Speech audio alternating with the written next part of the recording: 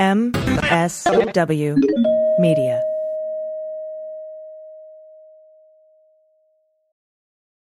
Hi, I'm Frances Callier. I'm Angela V. Shelton. We are Frangela, and welcome to The Final Word! The Final Word with Frangela! The final word. The final word. The final word. The final word. The final word. The Final Word! Thank you for joining us here on MSW Media and the Sexy Liberal Podcast Network also. Absolutely. Oh, and speaking of which, let us tell you about this new app. It's called Picked Cherries. Now we're gonna look into it even more, but we heard that you can pick little snippets of your favorite podcasts and post them up and let other people and introduce other listeners, podcast listeners, to your favorite podcasters, would be us, and post. So if you have a chance, check that out, okay? And post us up. Yeah, you can put up a little, like, your favorite part, something that struck you as particularly insightful, witty, or just full of shade that was too delicious not to share. There you go. There you go. We want to thank everyone who is supporting us through Patreon. Thank you, thank you, thank you, thank you, thank you. If you've thought to support us, thank you, thank you, thank you, thank you, thank you. Yes, and if you can't right now, if you can't do that, you can. The next best thing is to just get other people to listen, subscribe to this podcast. Those subscribing numbers, those download numbers, the reviews, those are the things that help us get ads, which then helps us eat and stuff, which we're fond of. Let me tell you something. My 16-year-old, she likes food. She's home for the summer. Oh my goodness. She's volunteering at the library, but she still wants to eat. Okay. It's just, I mean, and all they do is grow. It's a lot. It's a lot. It's a lot. It's a lot. And we want to thank everyone who's recently ordered a Cameo. Thank you very, very much. You can go to cameo.com, put in Frangela, and you know what? We can wish you a happy retirement. Someone just graduated from med school. Come on. That was exciting the other day. We get just as excited about your exciting events as you do. So go on over to cameo.com and then pick up a video. And we have shows coming up. Isn't that exciting? It's totally exciting. We have shows coming up. On July 21st, if you're in the LA area, you can go to Flappers. That's right. Go to flapperscomedy.com and get a ticket so you can see us perform. Funny, stand-up, the ha-has. On August 12th, we're going to be at the Ledge Theater. Go to theledgetheater.com and you can pick up a ticket and see us at a Black-owned theater in Hollywood. How amazing is that? And then September 10th, we have a show in Kauai. Yes. Which I'm very excited about. And then for you sexy liberal, sexies who are out here on the West Coast, we are going to be at the Saban Theater October 22nd. There we go. So go to sexyliberal.com. Although you just made me not confident in that date. The way the look in your passed across your eyes took away my confidence, but I believe it is the 22nd. Yes. We'll be there. They just corral us.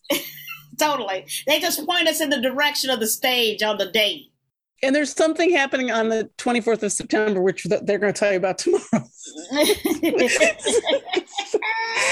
We have such a hard time. So please check that out. And so we want to get this. We want to give you our impressions. So we held off on recording this week's The Final Word until after the hearings, because as you know, as you are all avid listeners to this podcast, because you want to be informed, we switched our podcast days because it seemed like everything happened on Tuesday. Yep. What do they do? They put the GD hearings on a Thursday. I was like, ooh. And the last one that we're going to have for supper, but let me tell you, they gave us so much to chew on for the next 2 weeks.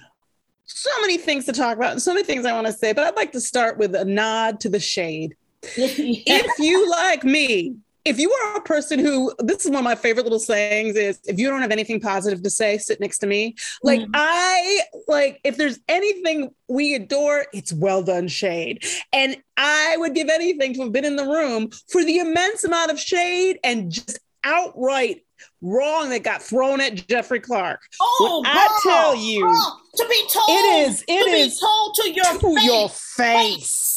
In front of the President of the United States of America. Bitch, you not qualified. And if there's an oil spill, you better listen for that shit because you gonna have to go clean it up. Get the hell out. I mean, this is a well-constructed read. When somebody says, look, Jeff, you're an environmental lawyer. When there's an oil spill, we'll call you. Had I been in the room, believe me, that you would have heard, dang. It made Donahue kind of hot for me. I'm going to tell you. It was super hot. I'm going to tell you something. All of that became instantly sexy to me. We heard from three different people who worked at the Justice Department and in the Office of Legal Counsel. Engel, Rosen, Donahue. Is it Donahue or Donahue? I feel like everybody says Donahue, because I feel like there are people saying Donahue too, but Donahue. I wanted to say to that point, we've been hearing over and over and over, who was the hero? Who stopped what? I'm going to say the HBO movie needs to be made about those men. If we're casting and we're writing the story, this plays a huge part. Because what they should have done is in real time come out and said, these people are trying to okey doke the fucking Constitution and run one, and still are running one by and through the American people. But they didn't. But they did stand up for the rule of law in the moment. You know, I gotta say, and a lot of people have said it. How low is the bar? And by bar, I mean both Attorney General bar and a bar of our ethics. Yep. How low have we lowered the bar when simply not committing a crime is heroic? Yep. Because they did not stop it. They did not stop him. They just refused to participate. And in fact, what they said in the Oval Office meeting was it 3 days? This is the big meeting where everybody loses it, right? 3 days before January 6th, I believe, that meeting, where they're all like, look, you can replace, you can replace whoever you want to replace, but if you put Jeffrey Clark in charge, everybody's going to quit. All these people are going to quit. But nobody did quit that day when he didn't do that. And nobody came out and said at that moment, look, this what's going on. And nobody's come out since then. And I am disgusted by all of these people because they continue to work in this environment. And I know everybody tries to skate on that if we weren't there. Well, what would have happened if on January 3rd, 100 people had quit the Justice Department? What would the 6th have even happened? Like, I'm just saying. I have to say over and over and over that all I'm hearing over and over and over again is how close and how many times and how hard people have had to fight to keep us from going into a constitutional crisis. And that Donald Trump was sitting there day after day, minute after moment, just strolling people in, trying to figure out how to cheat the American public and who could give him the best argument for him to get his dirt done. I do want to really quickly give a big shout out to Eric Hirschman and say he is, in my view, the best shade giver of them all. Mm-hmm. While they keep playing, he's the guy who swears a lot. Yeah. And who said, I can give you the best piece of free legal advice you're ever going to get a good fucking criminal. That guy. Yeah. But he had a great line to Jeff Clark. He said, the only thing you know about elections, environmental law, is they both start with an E. But after this meeting, based on this letter, I'm not even sure about that. Dang!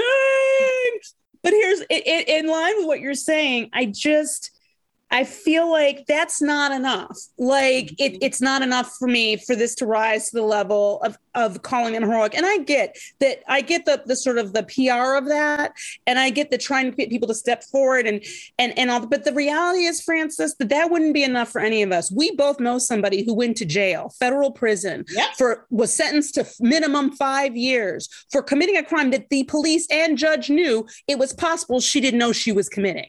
That's right. They had literally, this person was. I thought about her the first thing this morning, girl.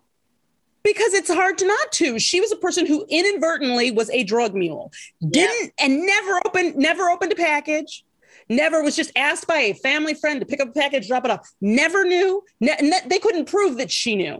And this is important to me. They couldn't prove that she knew. And in fact, the judge, I went to her sentencing. The judge said, if stupid were a defense, you'd be in luck. Unfortunately, as an adult in this country, you cannot claim ignorance as a defense. And if a bitch in Detroit can't do that on low-level drug trafficking, then you tell me how a president of the United States can do it when he has been told by dozens of qualified people, lawyers, officials, people he appointed, that this is illegal, that this didn't happen.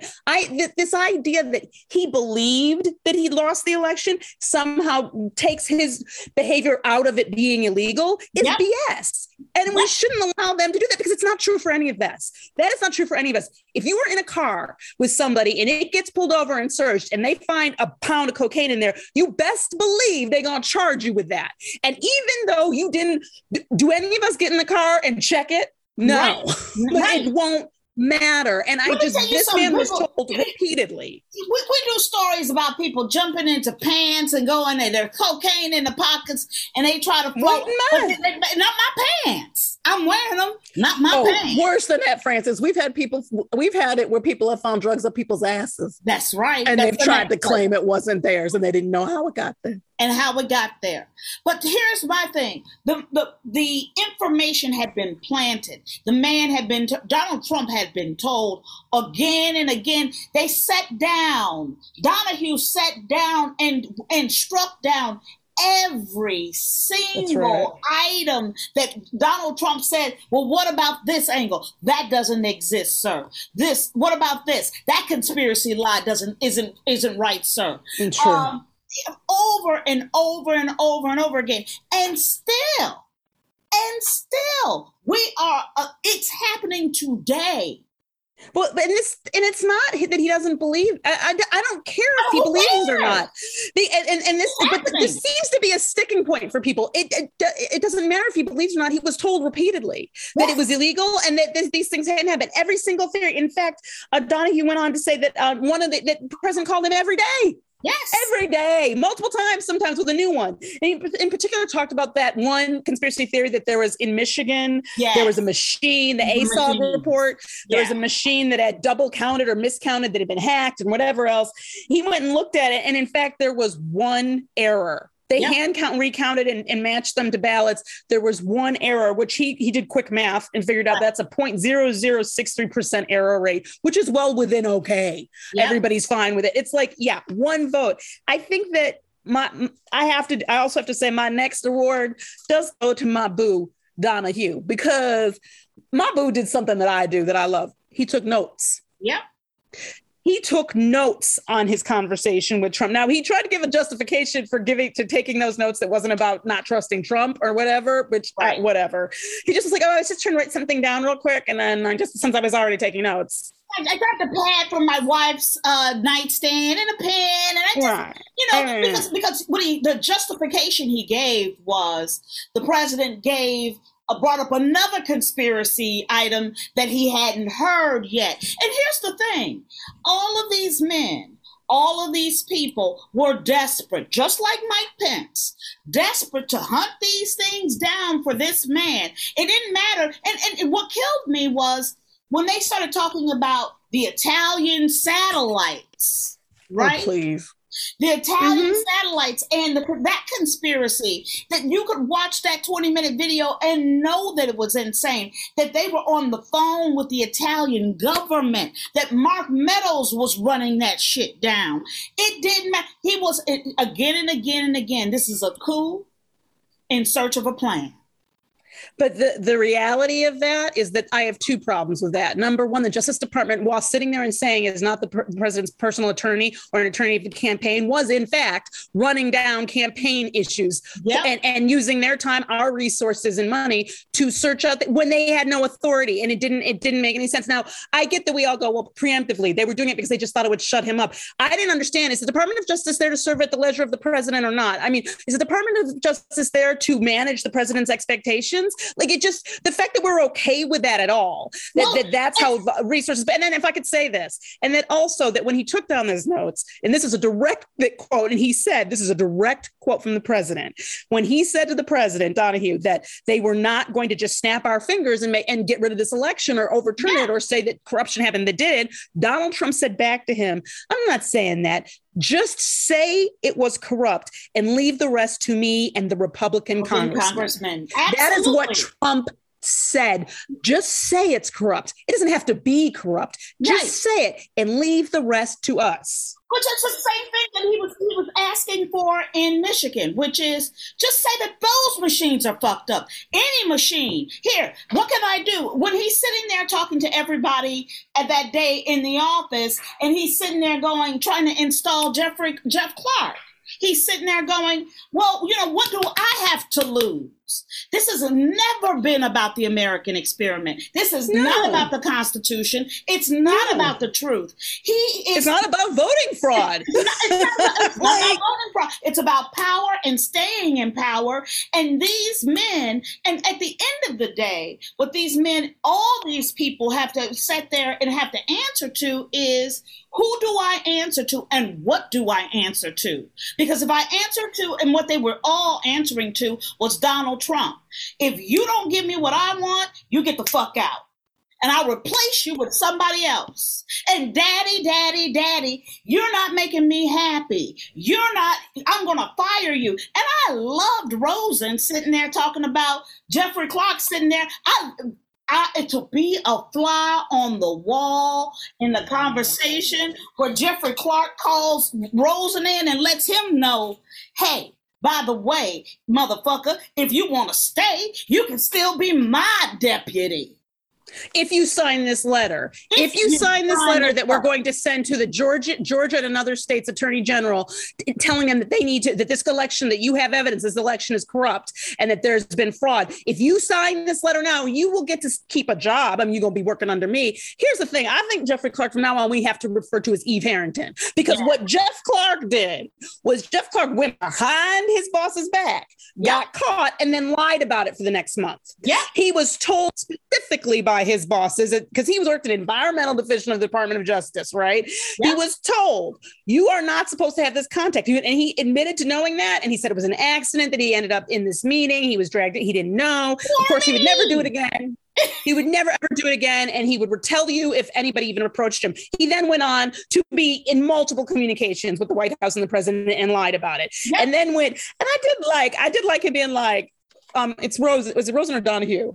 I think it was Donahue saying, not only was I not prepared to be fired by my underling, basically. Yeah. Like, it's like, you don't get to fire me. You don't have that kind of power. And it's just. But they really did. Donald Trump really did think that this was about a warm body.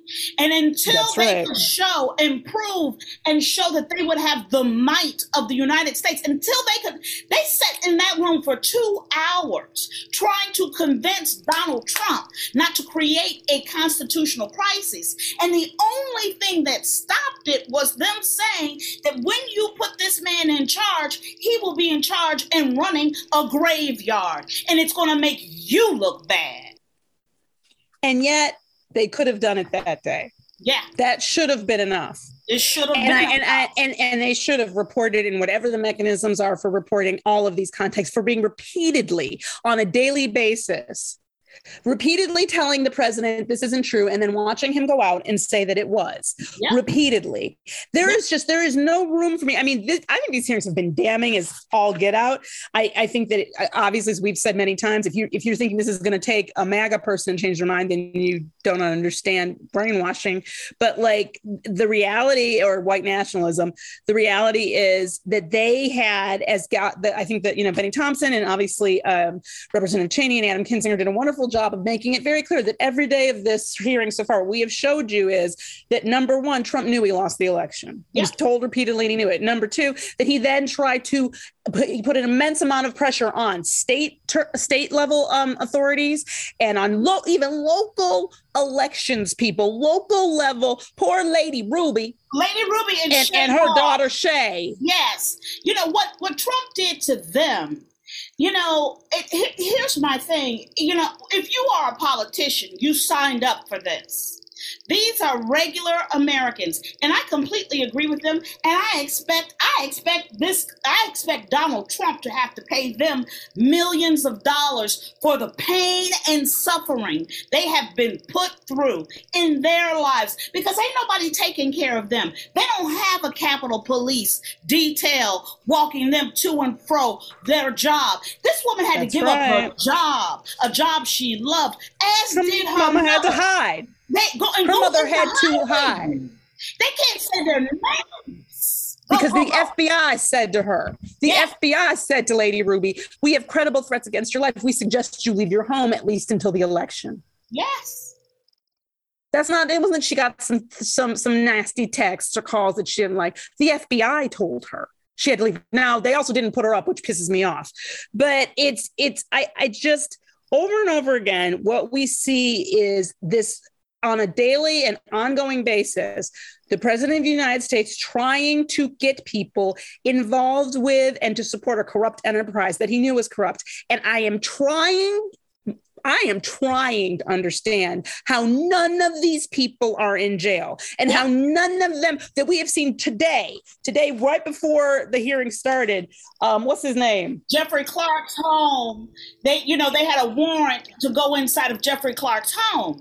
And and I love what they were saying, all the lawyers on MSNBC. They were like, no, don't call it a raid.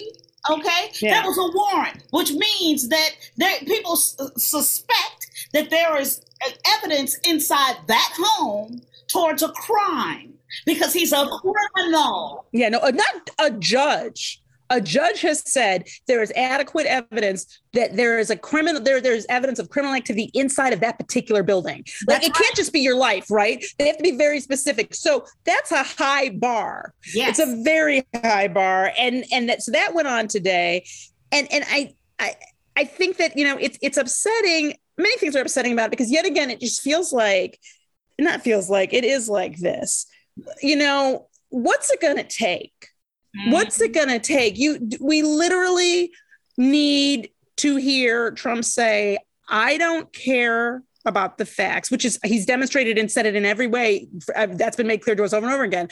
But yes, I was committing an act of insurrection. When my legislative pressuring didn't work, I moved on to the Department of Justice. When that didn't work, I moved on to my vice president, or I kept, all of them were going on all the time, actually. And then I counted on, and then I told everybody, he told everybody to come to the Capitol on the 6th. Yep. Never let that get out of your head that he said January 6th. He is the person who said it, who invited everyone there and told them it would be wild and to fight like you've never fought before. Yep. And then on top of it, to hear that Mo Brooks, Matt Gaetz, Marjorie Taylor Greene, what's the other one? That all of these representatives apparently went and asked for pardons. Yep. And they wanted broad-ass pardons that said, if anything ever happened in the future, it said that at any point.